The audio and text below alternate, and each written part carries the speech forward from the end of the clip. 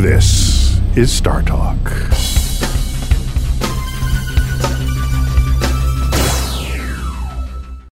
Welcome to Star Talk All-Stars. I'm your All-Stars host, Jana Levin. I'm also a professor of physics and astronomy at Barnard College of Columbia University and director of sciences here at Pioneer Works, where we're hosting this show. Very excited to be here. We've never done a show from here before, so this is awesome. I want to introduce my guest, co-host, Matt Kirshen, comedian and host of Probably Science Podcast. Hi, Matt. Hey, Jana. Welcome. How was your nap? It's been good. Yeah. I came in on the red eye just in case. Yeah, you had a little nap. Right Had a little before. sleep on. You You've got some feeling very good couches Feeling here at refreshed? Pioneer Works. I'm feeling great. Okay, excellent. And I'm very excited to welcome for the first time on the show our expert scientist, Professor Joe Patterson. And I have to say about Joe, he is many things. He's a professor of astronomy at Columbia University. He is also, I think you said, director of the Center for Backyard Astrophysics. Super cool citizen science, well before its time, well before citizen science was even a phrase, right? Cool. Totally. And also my first astronomy professor. I remember very fondly. And she got pretty good grades. I got an A. I would climb into the back of the classroom in Pupin at Columbia with those stacked levels. You know, they're so steep with like my big cup of coffee. And I'd be like, but you are such an amazing professor, Joe. Really, just the greatest. So thank you for that. A little small applause for Joe. Welcome to our show. I'm also wearing my eclipse glasses because this is the day of the August 21st, 2017 eclipse. You know what I loved in the 1918 newspapers when they talked about the eclipse that ran from the Pacific to the Atlantic? They said forecasted the next eclipse of its kind in 2017. Isn't that kind of crazy that the people at the time would have been reading those papers?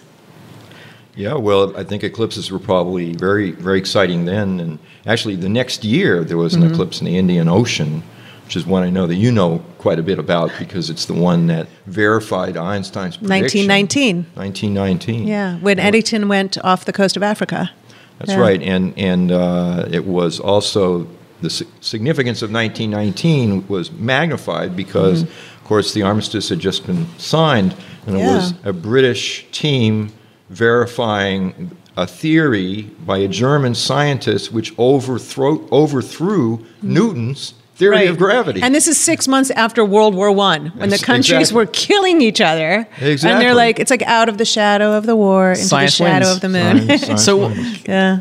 Can you tell me what it was that they verified? So this is something that Einstein made a prediction, general relativity, and then something happened during the eclipse that they could use to test one of these predictions. Yeah. What was it? Yeah, Joe can tell the story. Okay.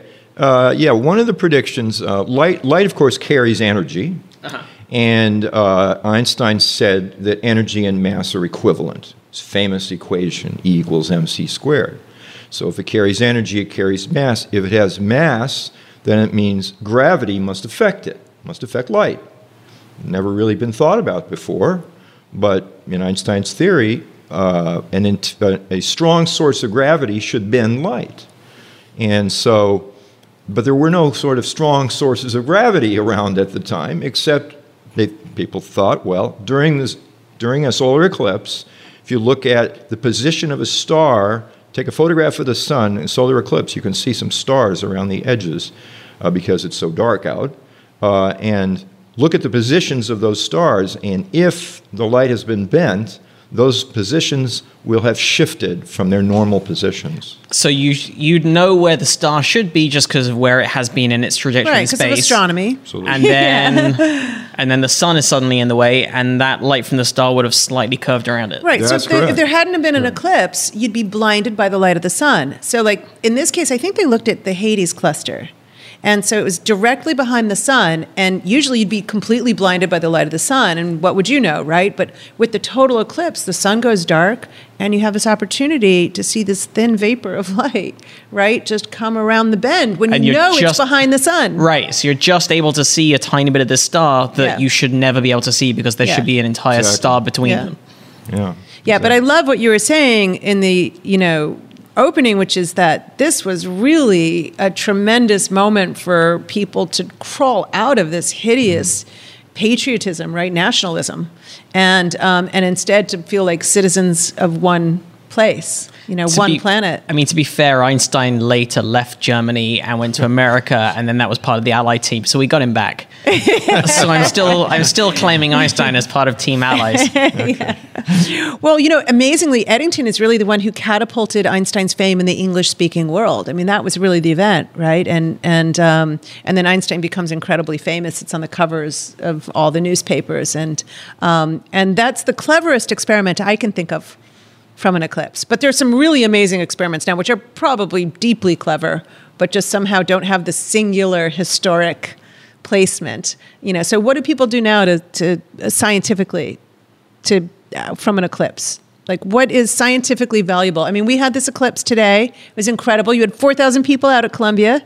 Yep. It was amazing. Yep. How was your view, by the way? Did you get clouds? It was sort of partly cloudy. Yeah. But gosh, there was just very little. Everyone was very elated at this event. I know. It hadn't happened in such a long time. Yeah. And people, for reasons that amaze me and delight me, people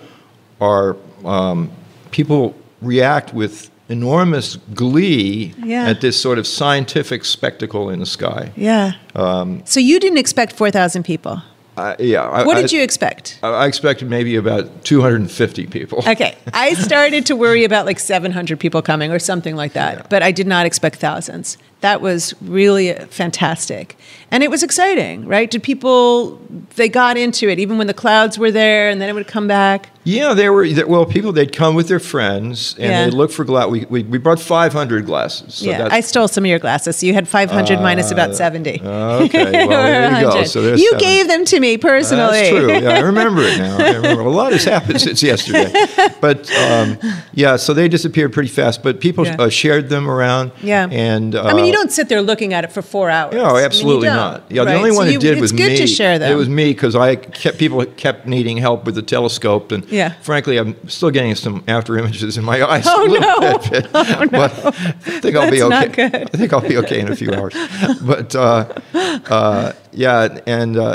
you were using like the finder of the telescope without a filter? No, the technique is we would just use your hand in the finder to find it, and then center it back. So the finder casts an image of the sun on your hand. Yeah. And that's how you know you're pointing in the right direction. That's how you know you're pointing in the right direction. And of course, when the kids come up, some of the littlest of children are the most violent treaters of telescopes. Some kind of mathematical law there. Right. And so they would sort of bash the telescope and you'd have to reorient it there. Yeah. But it was... But that's great to have that many people getting excited at a young age and... No, absolutely. Absolutely, yeah. So I asked... Oh, sorry, Matt. No, go for it. No, I was just going to say, I asked you originally, what are the scientific experiments that people do now from an eclipse? So we did it for fun and elation and excitement. Yeah, everyone was happy. It was my first time seeing an eclipse in America as well, which is cool. Like normally, as you know, I'm normally like in a jungle somewhere tricking people into making them my god. Or me their god, rather. I mean, that's the best use of any eclipse, scientifically, to trick. Mm-hmm. Yeah, and has it worked in the past? Yeah, I'm now the god of quite a few different cultures. And also, a little tip, you don't have to wait for a solar eclipse. Lunar eclipse work perfectly well. In terms of intimidating? Yeah. Columbus found that out in 1523. And one of the many good things he did. So wait, what was 1523? Well, it was an earlier one. It was 1504. It's 1504. Okay. He knew there was going to be a lunar eclipse on a particular night. And, he was, set up an assembly line, tell the local people to supply him with a certain amount of sugar and gold and whatnot. And then they would get those cardboard glasses? Mm-hmm. No.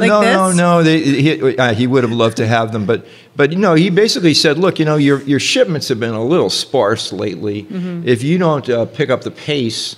I'm going to basically blot out the moon tomorrow night. And they said, my God. I don't think so, buddy. I don't think. And then he did. Oh, my God. That's a good trick. So he got a lot of cooperation after that. Wow. Yeah. What most people don't know is there wasn't actually an eclipse planned. He really did have that power. So And you've learned to harness it. Okay, I'm going to ask I've Joe taken you for way the off third track, yes. time. Well- The third time, I'm going to get Joe to answer this question. fun and games aside, what is the real science that Yes. real Okay. scientists are doing? Yes. Okay, there's not, right now, the solar eclipse is primarily a place where people go crazy, lives are changed. My life was changed with my first eclipse. But scientific experiments are being done primarily to study the corona. The corona is never studied as sensitively as when the sun is blotted, when the photosphere of the sun is blotted out. And while you can do it a little bit from the tops of mountains where you get above the dust layer, and then you could kind of study the outer layer of a corona because some of the bright blue sky is muted up there. The lower corona you can never see, but during an eclipse you can, because when the moon fits over the sun like a glove, and you get the entire photosphere blocked Yeah. from then you can look at the lower corona and Yeah. you can see, well, the structure in the lower corona. One of the things that we'd like to know, for example, is what supports the corona. Most people have seen pictures of the corona. Most of them are actually taken during eclipses, as a matter of fact. And so you have this big thing in the sky, big luminous thing in the sky, that you'd think that it ought to collapse down on the sun. The gravity of the sun's pretty intense, so why doesn't that gas, collapse Yeah, so it's like back some on? kind of plasma, magnetic plasma, Yeah, magnetized it's very plasma. hot gas. And it's like frothing. It's always this- like churning and correct. frothing. It's something I heard just last week because of all the articles about the eclipse. I didn't realize that the corona is hotter than the surface of the sun. By quite- a lot. The hottest parts are 100 million K. The Kelvin. The Kelvin. People speak only Fahrenheit in our audience. So that right? I'm not Oh. going to attest that nobody speaks Celsius or Kelvin, but I'm going to say it's like tens of millions of Fahrenheit. Is that about right? Okay, we'll double it approximately. All I don't know. Anyway, about 10 million Kelvin for the center of the sun, but about 100 million for the outside. So it's hotter. Parts of it are hotter. Which is crazy because the center of the sun is where all the nuclear reactions happen. So like it's hot enough in the center of the sun to have a nuclear bomb. Right. Yeah, and nuclear the corona, fusion. and then like the atmosphere gets down to like 10,000 Fahrenheit or something like that. The atmosphere is about 10,000 Fahrenheit. Yeah, and then it goes way up at the corona. Yeah. So nobody knows why. nobody really knows. Maybe they will after this eclipse. That's a possibility. I mean, there's some kind of way to generate energy into the atmosphere, and we have, of course, an atmosphere which also rises in temperature slightly when you go farther up. I did not know that. Yeah, when you go up to about 100,000 feet, it's dropping. Then above 100,000 feet, it starts to climb a little bit. Interesting. Yeah. So is that because of like sunlight hitting? Well, yeah, it's because some of the Dissipation, lack of sunlight, dissipation? actually gets absorbed up there. Right. And it gets And hot. it gets absorbed directly, and there's not much matter up there, so you absorb the sunlight, there's not much Can't- matter, and so it's yeah. fairly hot. Now, even though it's hot, if you went there and it went outside, you'd die immediately, but I don't know how you would die exactly, but it, Say you had a some But kind if you of didn't support die system. that way, yeah, if you had a there'd be an support system, alternative. you'd find it cold because, of course, the density is so low Right. that the amount of collisions on your body. So these particles have more energy than they would do a little bit lower down, but they're hitting you less frequently. Very Right, less exactly, frequently, rarely. yeah. So is the corona responsible for the solar winds? The corona itself, we don't know the answer to that. So like Aurora Borealis and the Northern Lights Yeah. are coming from solar winds striking our own magnetic field. And so it's unknown if that originates from the corona. Well, it originates in the same place that the corona originates, but the present, I think, most common Yeah. theory is that they come out of holes in the corona. The corona has holes in it. Huh. And so basically, because some time-lapse movies have been Yeah. taken of basically streams of material coming out through Insane. these holes in the Yeah. corona, and they go out to Yeah. to the whole solar system. Amazing. And they eventually cause the northern lights and the southern lights, and they get to Jupiter, and eventually they leave the solar system. So you were mentioning your first solar eclipse changed your life. Yeah. What year was that? It was 1970. But you had seen an eclipse before, just not a total. Is Well, that right? that's right. As a child growing Yeah. up in Japan, I had seen about a 90% eclipse. And so You didn't stare at it, did you? I don't know what I did. Somebody gave me piece of glass or something, and I can't remember anything about it. I just do remember when 1970 rolled around, I thought, well, I see a 90%, should I go down to Virginia to see a total, see 100%? Yeah. What could the 10% be? And I just graduated from college, and my one of the math teachers there said, it doesn't work that way. So he was a math teacher. Had to accept work it. that way, right? So we go down there, and so on March the 7th, 1970, it was totally clear. It was an experience that changed my life. It was, I think, for many people who see a total eclipse, it's sort of a marker in their life, like, your birth, your death, your marriage, Wait, perhaps. the solar eclipse comes after death? Are you doing this know. chronologically, Joe? I'm very confused. Well, this is science. We don't know everything. Wait, birth, death, then marriage? Well, okay, these things can be rearranged in various orders depending on your metaphysics or your lifestyle.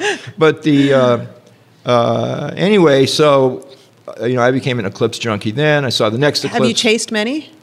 I've only chased 4. I guess I count this one because I live in New York City.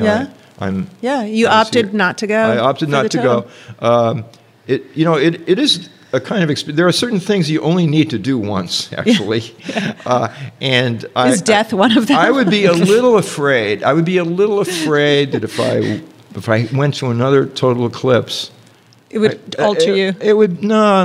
It would just be some kind of letdown. It would just be. Yeah. I did it before. It's the same. I can't. It's not. I don't know. Yeah. Because I never saw the second one I saw was very spoiled by clouds. Right. The third one the same. Right. So. But what happens if you do have one that's even better than the first one? Then you're stuck. Then you have to spend your entire life saving up to the next eclipse. And oh yeah, it's even worse. That's true. And you're like, Thanks for pointing that out. it turns out to be better than the first one. And you're like, oh, okay, I guess it just gets better every time. Now I have to. That's my life. Now I have to put teaching on and research addiction. on hold. That's the technical definition of addiction. Yeah.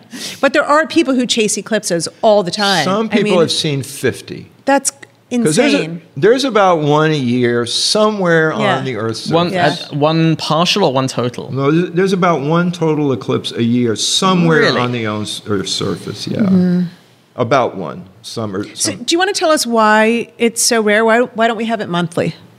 Yeah. Why isn't that every time there's a new moon, when the sun is basically behind the moon to some extent, right? So it goes dark. Why don't we have a total eclipse every month? Yeah. So if the moon orbited in exactly the same plane as the sun, then indeed, every time there was a new moon, it would just fit right over the sun like a glove, have an eclipse. You have to turn the lights on if you're driving. Yep. And then after a while, people would think of it as, I don't know, a nuisance, perhaps. Right. They'd be like, oh, this again. It'd be something they just list next to the weather. Right. Something like newspaper, the phase of the moon. Imagine if there was only a full moon once every 100 years. We'd be like, there'd be parties to go see the full moon. We'd be like howling at the moon. It would just list it in the paper, just like sunrise, sunset, eclipse. Hasn't been a full moon since 1918. Yep. Yeah, so so that's what it would be if it were in the same plane. Right. But the moon's orbit is tilted by 5 degrees. It's 5 degrees, okay? So the moon is half a degree in diameter. That's a lot. So it misses. So it misses like 9/10 of the time. And so each time it goes around and crosses the orbit of the Earth, it's not necessarily new moon. Well, there's a technical definition of new moon when it's sort of exactly, above or below the sun or at the sun. Okay. So that's a technical definition of new moon, and we do say there is a new moon, but it's not exactly the newest of all new moons. So we're gonna, Matt, please. Oh, are we about to go into a break? We were going to go into a break, but if you, I have a very quick question, and that's: it's just pure coincidence, right, that the moon happens to exactly fit over. You're going to hold that for after the break. Okay. Matt has a question when we come back. Stay tuned. Star Talk All Stars. We'll be back after the break. Welcome back to Star Talk All Stars. I'm here with my guest, Matt Kirshen. Hey. Matt, say hi. Our comedian co-host, and Joe Patterson, professor of astronomy at Columbia. Joe, Matt had a question for you right before the break that I interrupted. Let's You start did. it See again. if you can work out what it is. People are probably already ahead of me, depending on whether they left that little bit in. But am I right in thinking it's just coincidence that the moon fits exactly over the sun? Or is there any greater reason why it's exactly the right size for an eclipse? I guess it can only be coincidence. Yeah, I can't think of any reason that 1/2 a degree, which is the angle that both the sun and the moon have. I guess the only thing I think of is if it were something smaller, if the moon were smaller than it is, or bigger than it is, the orbit might not have been stable. Right. Every orbit has to hang around for 4.5 billion years because we're having this conversation 4.5 billion years after all these events took place that arranged the solar system. Right. So everything that you arranged has to be stable. And there's certain things that are not very stable, like if the moon is farther away, a lot farther away than its present distance, then basically Jupiter, Saturn could, occasionally sort of tug it out, and we might lose our moon. Oh, right. Yeah. So the moon is 400 times smaller than the sun. Is that right? So it also 400, yeah. 400. So it also happens to be 400 times closer. Yeah. And that, like, my thumb is a lot smaller than the moon, but I can keep it really close to my eye, and I can cause a total eclipse of the sun this way, right? Yeah, you absolutely can. It's Yeah. very instructive to do it too. Yeah. Actually, you get a feeling on a clear day. On a cloudy day, it's not interesting at all. But on a clear day, you can just do that, and it's a measure of exactly how clear the day is. Because sometimes you can see the blue going all the way to the edge of your thumb. That's a really, really clear day. And that's how solar astronomers, when they pick their observatory, that's how Right. they're all on mountaintops. Yeah. And, there's a lot of people Yeah. like sticking their thumbs in the air. And So the big difference with the moon eclipsing the sun in a solar eclipse in my thumb is that I cast a much tinier shadow, and the entire U.S. is not excited about the shadow cast by my thumb. Is that fair to say? So Well, the no. moon casts a 70-mile wide shadow that we can all share. Yeah. But in principle, I could do this every day and be like, woo, it's an eclipse of the sun. Well, but this is an interesting thing because what it also means is that the angular size, it just so happens that humans have an arm. Yeah. And a thumb, an arm that is long enough and a thumb that is wide enough to replicate that particular 1/2 degree number. I certainly do. She does. Her proportions are fairly normal. Oh, skip the Fairley, brother. Let's not get into this in a podcast.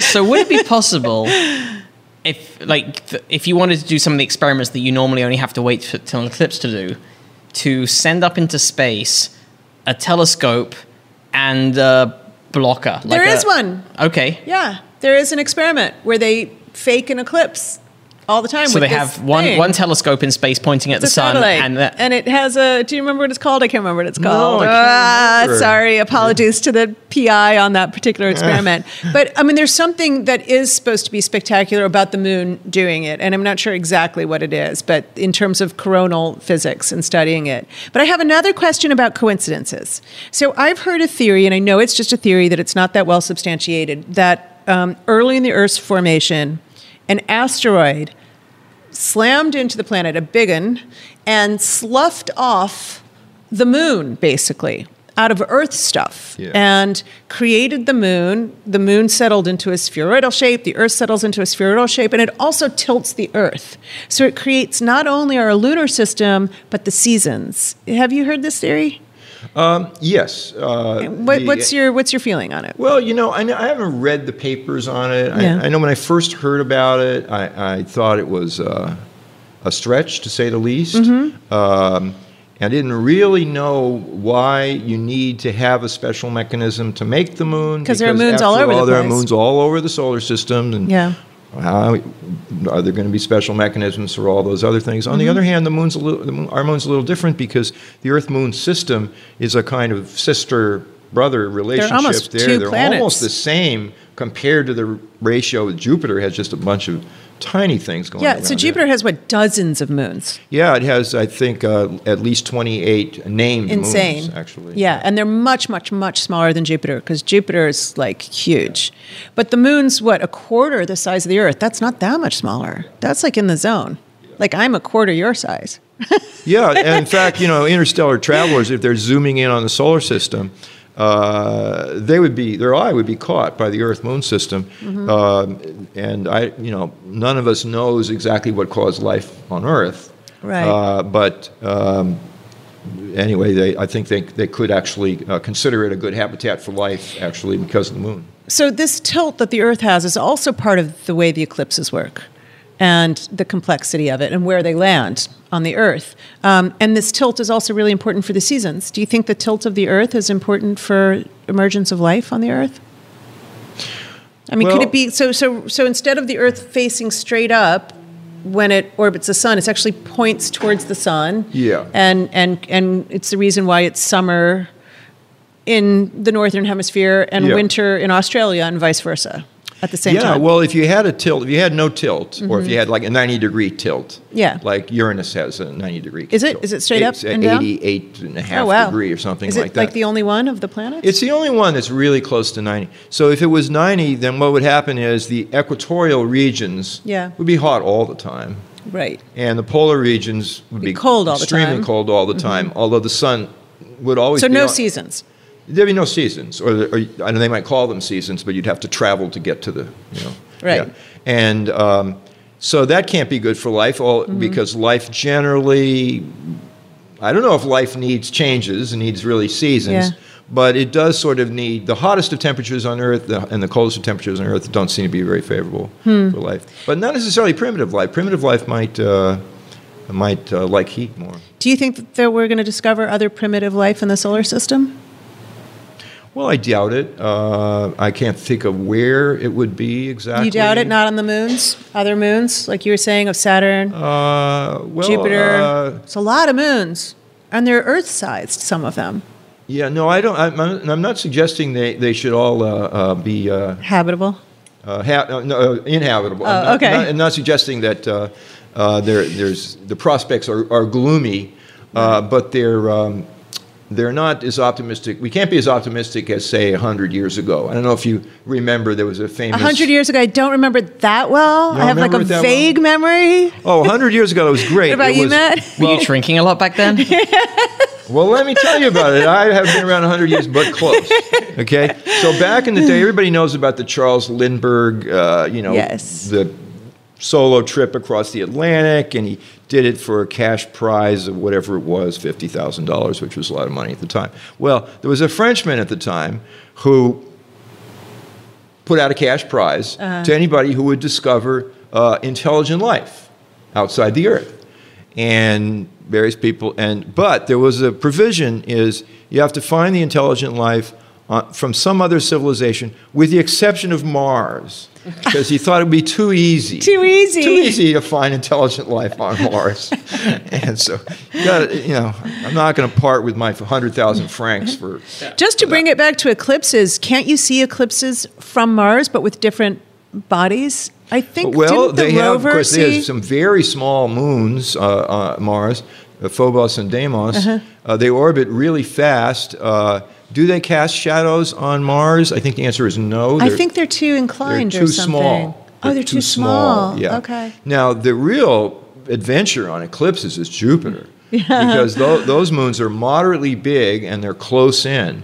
So on any one night, people with a sort of a small telescope, portable telescope, you can train it on Jupiter, and your chances of seeing a little dark spot move on Jupiter are moderately good. They're like 10 or 20% on a given night. Wow. So if 7 nights, you'll see several of them. Wow. And that's just one of Jupiter's many moons, just eclipsing a bit of Jupiter. Yeah.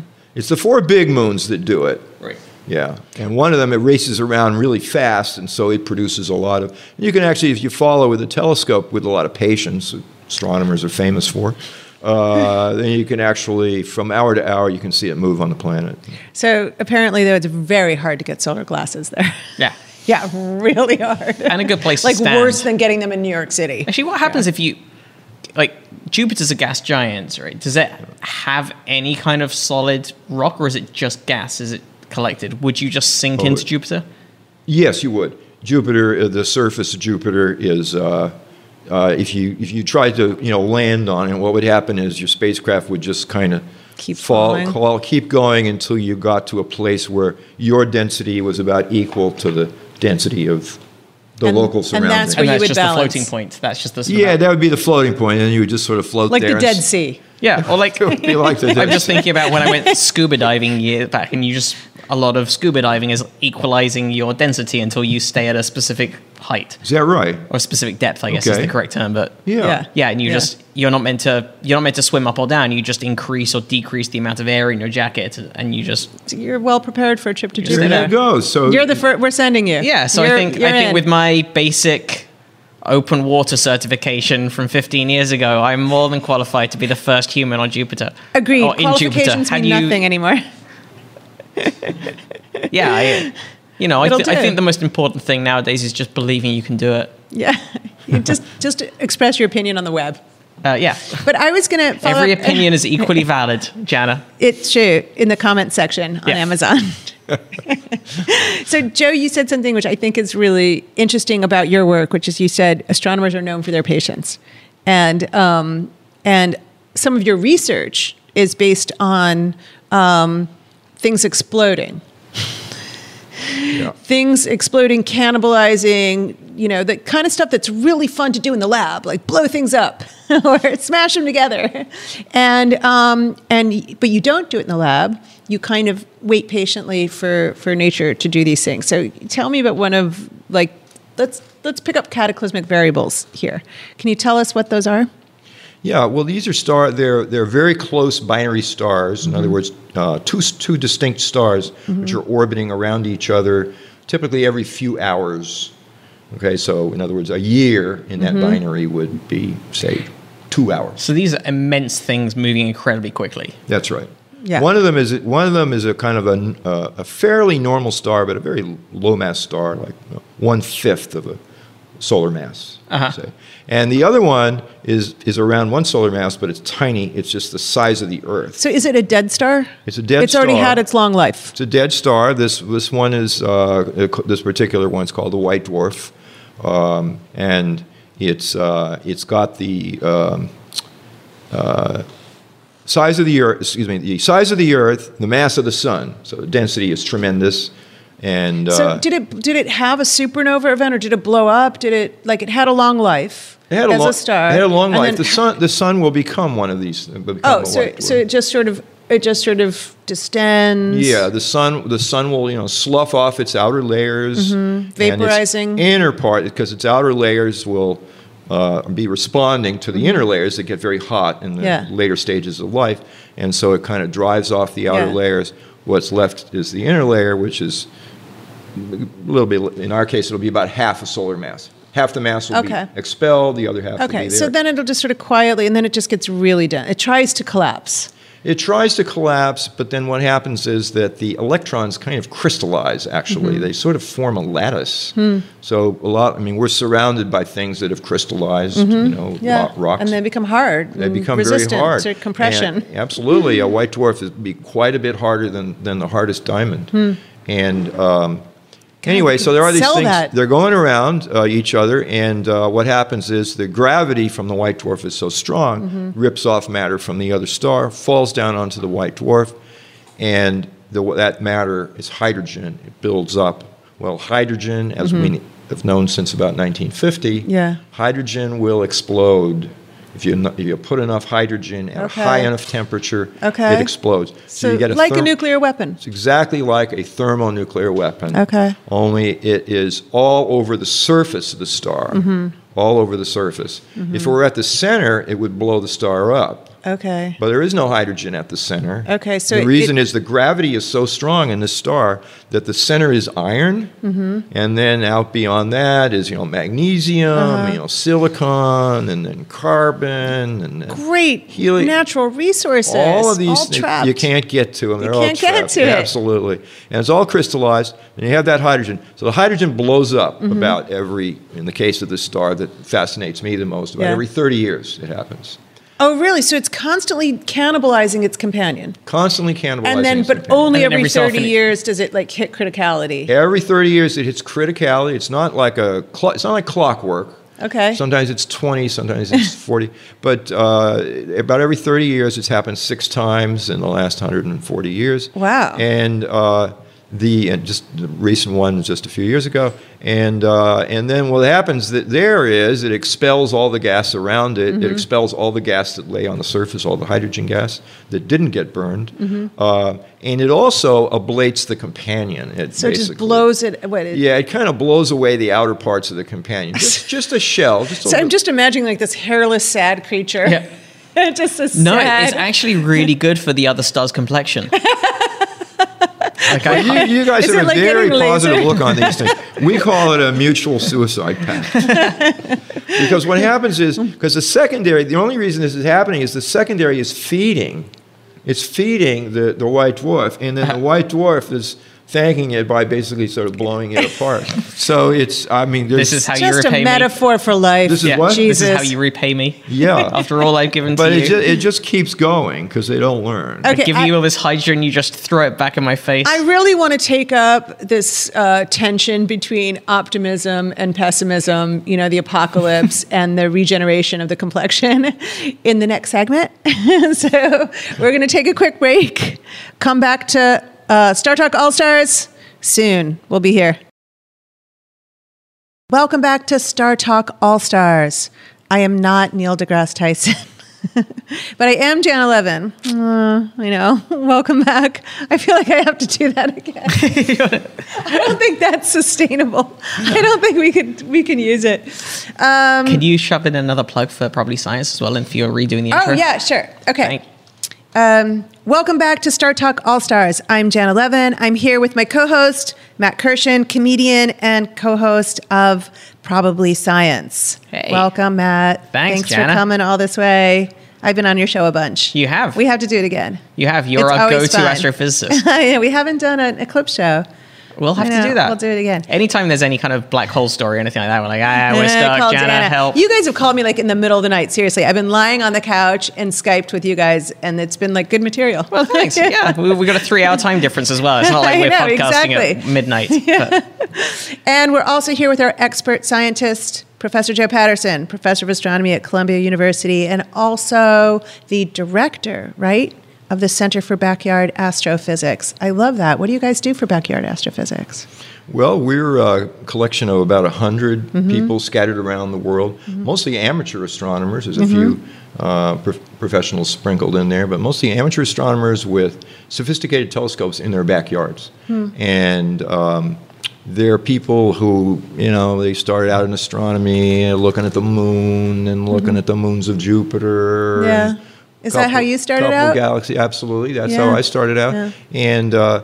And then after a while, they thought, well, maybe I could do science with the telescope. Yeah. And the answer Is that what you thought? I never thought that myself. No. And they look around, and we've been running this organization now for 35 years, actually. So I'm pretty well known in the amateur astronomy community. And they write me letters. They say, well, here's my setup. Can I contribute to your research? And I write back to them. I write lots of letters every day. Wow. In some cases, it's like a small child in Uzbekistan or something. Amazing. So that's I don't get too much from that.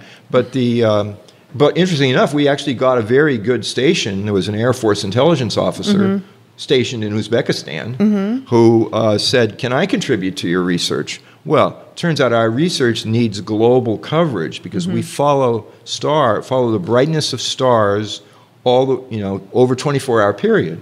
Right. So we need stations all around the Earth, and Uzbekistan was a good Amazing. place. And he was a great, great observer, and he would send us data back on the brightness of stars. He was sort of spying on Al-Qaeda by day and stars by night. Don't tell us any more about this guy. Yeah. I just want him to live through the next Star Talk episode. Okay. But you know what I love of the many things I love about this story is it combats the notion that science is elitist, because it really is a subject of just almost childlike curiosity, right? Relating to the natural world. That's really what it is. It's got to be the least elitist subject imaginable. And yet we have this reputation, I think, of being an elitist field. Do you think that that's true, that we have that reputation? Well, we do to some extent. I have to say it's greatly mitigated by the great successes at popularizing astronomy, of which you are, a very prominent example, of course. Thank you. And as this program is, as a matter of fact. And but, Neil. And absolutely. Neil is, tremendous energy and tremendous commitment to everybody. The last time I went, Neil and I are both big baseball fans. I went to a game with Yankee Stadium. And, of course, everybody recognizes Neil, and people come up to him. Yeah, it's and crazy. They say, I remember this one guy in particular said, 'cause they don't know how to ask a question about astronomy when Right. the great Neil Tyson is there. But so they can't figure out, but they have a friend, who's Right. an amateur astronomer. They call up their friend and say, hey, I'm in the next row here to Neil Tyson. Do you have a question about astronomy? And they hand Neil the cell phone to answer him, and he answers cheerfully. That's so sweet. This is I know. really sweet. I know. He's got a really great demeanor. Like, I'm much grumpier than Neil. Amazing. So we were talking earlier about blowing things up. And we were talking about the cataclysmic variables. But there is another phenomenon in which well-known things blow up spectacularly, and that's the supernova event. And you've been doing some research on this recently. Yeah, well, I mostly study what happens, after the supernova event, because what basically happens with a massive star is instead of just blowing off its outer layers, that has an instability in the core. So that's the really dangerous place to ignite an instability in the core of the star. That will blow up most or all of the star, and it's a Now, isn't that good for us? well. And this is one of the things I really distinctly remember from your astronomy class when I first took it, how it's important for life that a star blows up. If stars never blew up, we're pretty much going to say goodbye to emergence of life in the universe. If stars never blew up, we would be mostly hydrogen and helium creatures. That would be pretty uninteresting. boring. Very high-pitched voices. Very high-pitched voices, but helium has no chemistry at all. But if we breathed it, that we'd all have high-pitched voices. Sound like Donald Duck. But the Thought you were going to mention a different Donald. We need the supernova. The stars manufacture the heavy elements, but then they have to blow up. Yeah, if they get them didn't out blow into up, the galaxy. right. So they do blow up, and that's why you get everything up to uranium. Yeah. So you've been studying supernovas. What's new? Yeah. What's new in the field of stars blowing up? I mean, supernova events are amazing because they're one of the few things we can see with the naked eye. Yeah. Like, one day there's nothing there because the star was too faint to see. Yeah. Then it blows up, and suddenly you see this big object in the sky. Why can you see it after it blows up? Why isn't it just gone? Well, basically, a couple things happen. First of all, it's an enormous cloud. It becomes, very, very big, much bigger than any star. And it's still dense. So they stay bright for, well, the most famous one of all, the one that made the Crab Nebula. It happened in the year 1054 on July 4th, patriotically enough. How do we know it was 1054? Is that from historical records, or is that? Yeah, there's historical records, Chinese and Korean records of a bright thing appearing in the constellation Taurus, and they described where it was, and we know. They wrote it all down in books that we can read now, and their constellations are now understood by Chinese scholars, and we know where it was, and that is where we now see a cloud of gas that is expanding slowly outward. So that a supernova happened there. Yeah. And then you're like, all right, well then that's And they what saw they it- must have written it. And you say both Chinese and Korean scholars wrote about it separately. They wrote about it separately. And we can see it now. We can see it now. It's very faint now. You need a moderate-sized telescope. How long to was see it bright for? Well, it was visible in daylight for a month. And In daylight. In daylight. That's insane. For a month. That's like the only thing that's visible in daylight for us is the moon, very, very, very rarely. That's right. Well, the sun, of course, but Well, the sun, yeah. is daylight. Sun is but it was daylight. visible. It was visible in daylight, and then it was visible in the night sky for, I believe, 2 years. In the night sky, meaning naked eye, because right. they didn't have any telescopes. And then of course faded. Nobody knew about it, and then the telescope was invented, and suddenly it came back to history. And then you're like, all right, it's still there. It was just, There it is, and then it was figured out. so we can still detect it a full millennium later.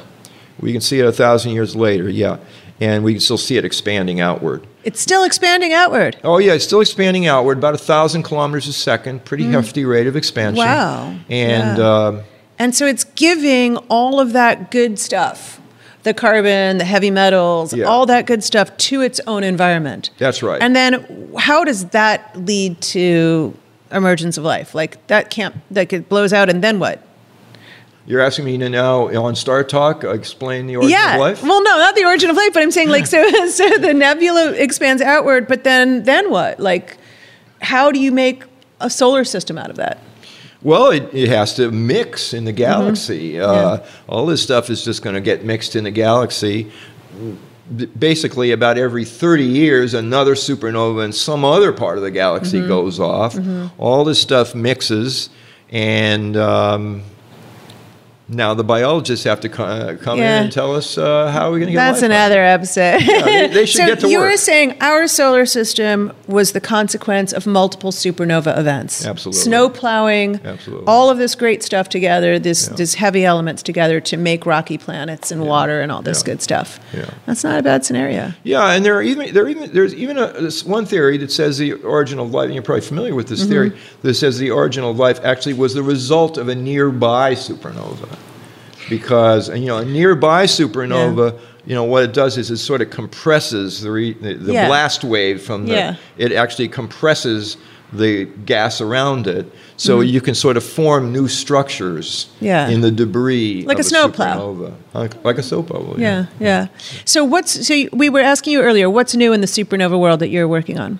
Well, the big thing that most people that study supernovae, this is the great discovery was made in 1998, discovery of dark energy, and it was made possible by looking at there is a class of supernovae that have exactly the same intrinsic brightness. Okay, so by looking at how faint they are in the sky, you can determine their distances very precisely. Yeah. They're in galaxies. Yeah. Those galaxies share in the Hubble law of expansion. And so they were the key to being able to basically test the velocity distance relationship, which I'm perhaps. So it's like I have a light bulb here.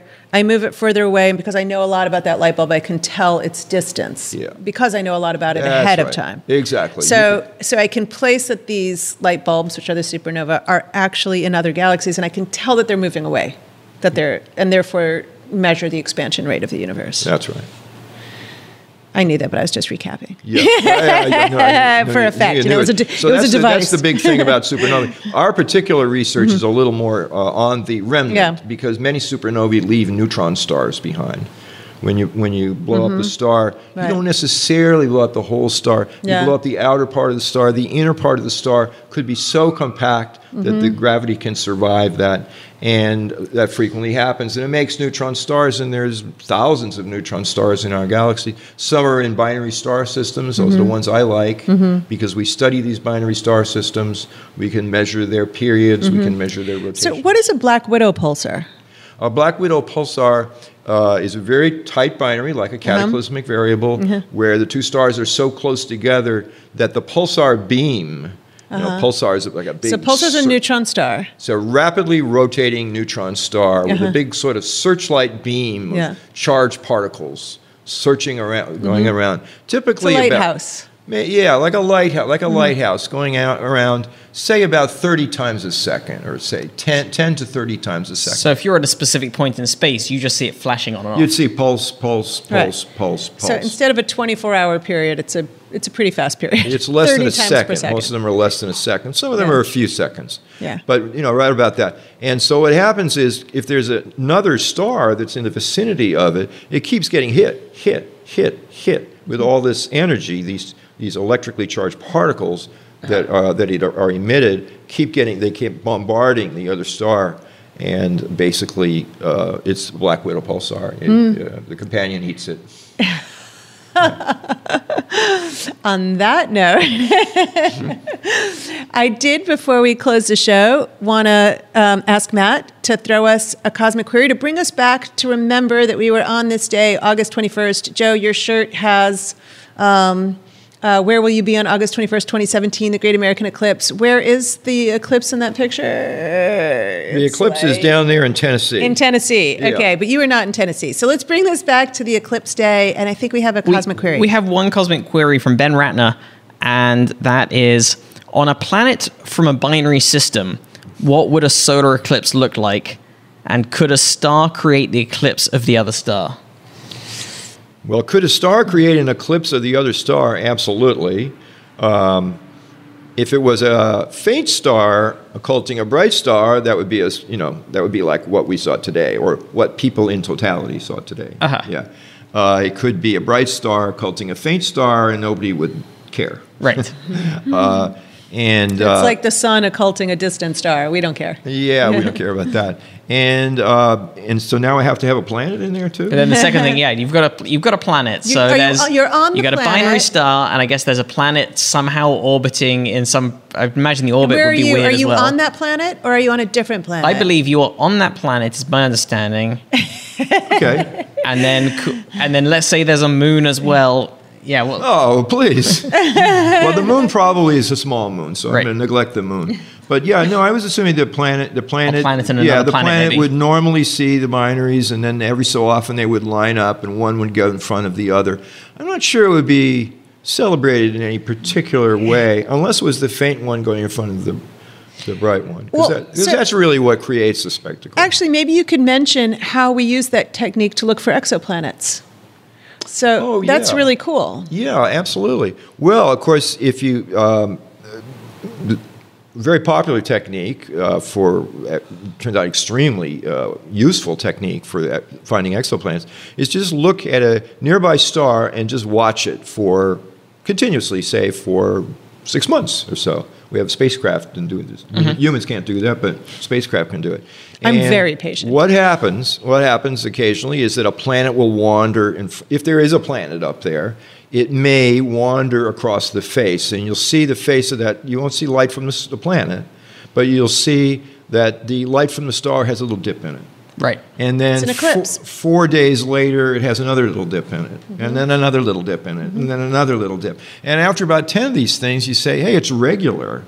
So if it's regular, it's not like, the weather or something. So something's orbiting. There's something orbiting and it. we're literally using the eclipse of a tiny planet, so it's nowhere near a total eclipse. It's an absolutely tiny, But tiny just partial enough to eclipse. reduce the light intensity. Yeah, so that from Earth we can tell that the star has planets, and we can start to count the number of planets they have and estimate their sizes. I mean, that's a spectacular use of the eclipse phenomenon, basically. So we see other eclipses from Earth besides just solar and lunar. Yeah, I forgot all about those. Isn't that great? Yeah, I know, really. it just occurred to me just now. Yeah, right. You've been listening to Star Talk All Stars. Thank you so much for tuning in. I'm Jana Levin, your All Stars host. My co-host, Matt Kirshen. Hey. Wave to the audio audience and a couple of video audiences.